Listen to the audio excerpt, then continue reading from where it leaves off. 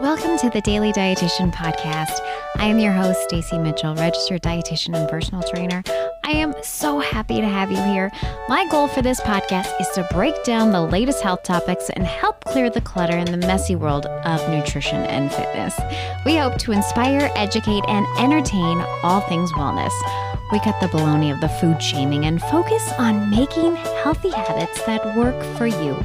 Join us as we talk with experts in their fields on how to feel our best in our own body and mind.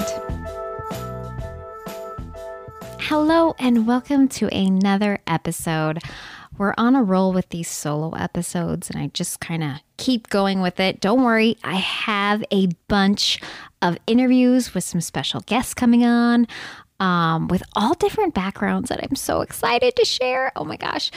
But today we are going to talk about a topic that I was thinking about for the past week. And again, whatever I'm thinking about, the subject just keeps moving on top of the other. So it just gets booted to number one.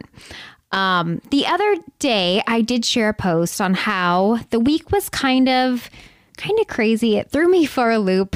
I'm not going to lie. Kids were sick and just knowing what to do, where to go, and all the craziness and everything else. I wasn't prepared. Okay.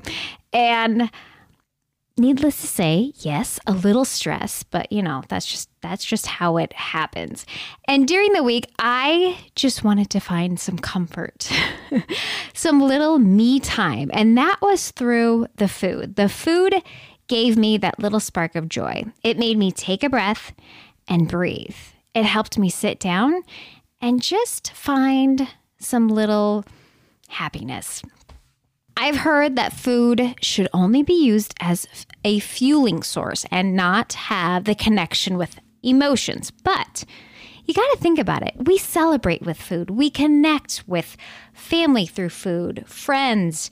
We have traditions, cultural connections, and so much more that carries us through the good times. And food is always there. I mean, when there's a party or a get-together, what is one of your first thoughts? What am I going to bring? What am I going to make, right? And as we have these celebrations or events come up, for example, like last weekend, we kicked off college football season. Oh my gosh, my family and I were super excited to have it finally here. And when I think about college football, hello, tailgating. Tailgating is like the best of both worlds. Good food, outdoor fun, and football. And just even thinking about football made me excited about food. And even though I was personally not going tailgating, I got to thinking, what am I going to make at home? Should I make a special dip or find a new drink? I know even my college roommates had the same idea watching the game as they were talking about their special buffalo dip or chili. I mean, that is prime tailgate food. Tailgating was probably the highlight of my college career. Not gonna lie, those weekends were so much fun, which is why I probably still get excited to think about them after so many years. So with that, as we think about food in the happy and in the stressful times, I was definitely in the mindset of finding that comfort through food. And just give me all the chocolate muffins and pumpkin spice lattes, and I'll find my happiness. However, I say this and know there's a slippery slope for many because eating whatever and whenever and how much can be some discomfort, and it can kind of distort the relationship with food. So how do you find that balance to know when to put the brakes on and know how to fully enjoy food with all your senses? We could call that intuitive eating, and that's where it kind of plays into. As we become more aware of our inner feelings with food, we make peace with food, we find freedom with food, and we are in tune with those internal hunger cues. And this is what I would like to remind everyone or address 4 types of hunger. This is from the Intuitive Eating book by 2 registered dietitians. The intuitive eating is not a new concept. It has been studied for over 25 years, and the book is on its 4th edition. I even studied it in my junior year of college, which was probably 2001, 2002, around there. So a long time ago. There is an entire chapter on coping with your emotions with kindness, but I want to briefly talk about the 4 types of hunger. Okay, the first type, physical hunger. Physical hunger is the biological need to eat. I've heard this as being referred to as the gas light in your car, the light that says, hey, it's time to refuel. And those signs could be maybe your stomach is growling, or even extreme lightheadedness, shakiness, even crankiness. I think we've all had or seen these before. I like to think of this hunger as after you finish shopping, like at IKEA. The first time my husband and I went to IKEA, which was probably 13 years ago, we had no idea what this store was about. So we started in one part of the store, and then we ended up at the finish line. We did not know that's how it worked. And I remember leaving the store and being so shaky. We were so hungry. Now, we should have eaten there, but little did we know. We didn't know there was food there. We were just trying to get out and get some food. So, lesson learned.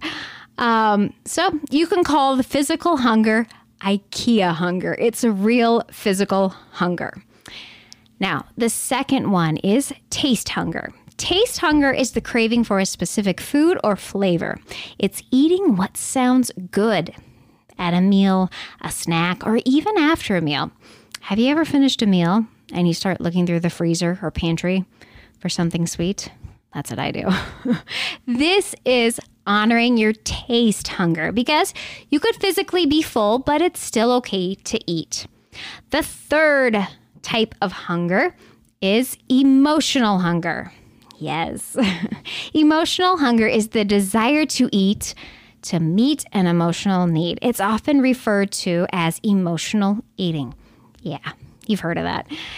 Eating for emotional reasons, it's not bad in itself. However, it can be troublesome. You know, if we're using food as that coping tool to make everything better, that's where it gets a little tricky. We can go through our emotions, including boredom, celebration, or as a coping mechanism. And there may be some questions to ask yourself at that time, such as, am I physically hungry? Is this taste hunger? What emotion led me to food? How can I be compassionate to myself? How is this serving me? Or how is this harming me? Yes, many questions to consider, but if you can pinpoint that it is emotional eating, I think that's a big win. Getting to know your triggers, where you fall on that slope of eating, is important. For many, this is totally fine, but for others, it may lead to other problems. So, something to be aware of. And the fourth and final type of hunger is practical hunger. Practical hunger is planned hunger. It is not being physically hungry right now, but you know that if you don't eat, you will be hungry later, and you need to eat for practical reasons such as schedules and so forth. This concept seems to be hard for my kids to do, probably because they are the 100% intuitive eaters listening to their bodies, whereas for me, it's much easier.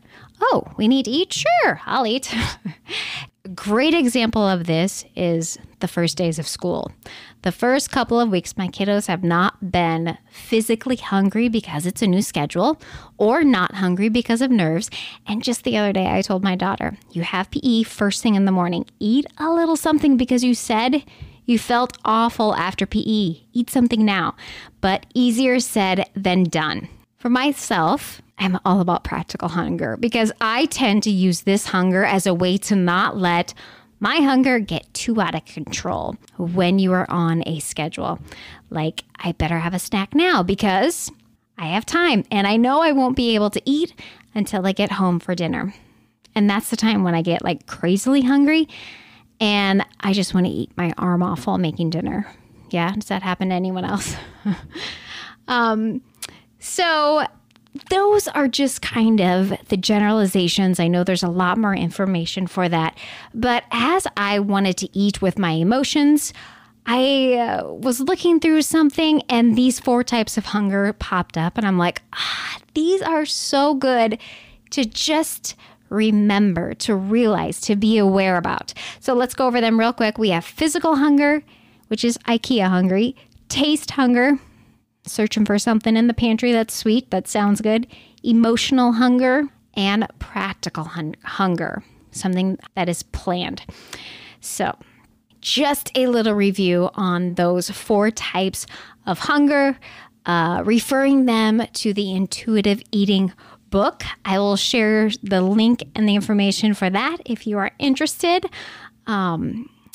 I am rereading that again, and so many little good points. I have it on audio and I have it in physical book as well. So I'll listen to it and then I'll go back and underline the good points about it in the book. So think about your emotions, think about these types of hunger, and let me know what you think. This is another little quick episode for today, but we will be back with more interviews to come. And thank you so much for joining me on the Daily Dietitian Podcast.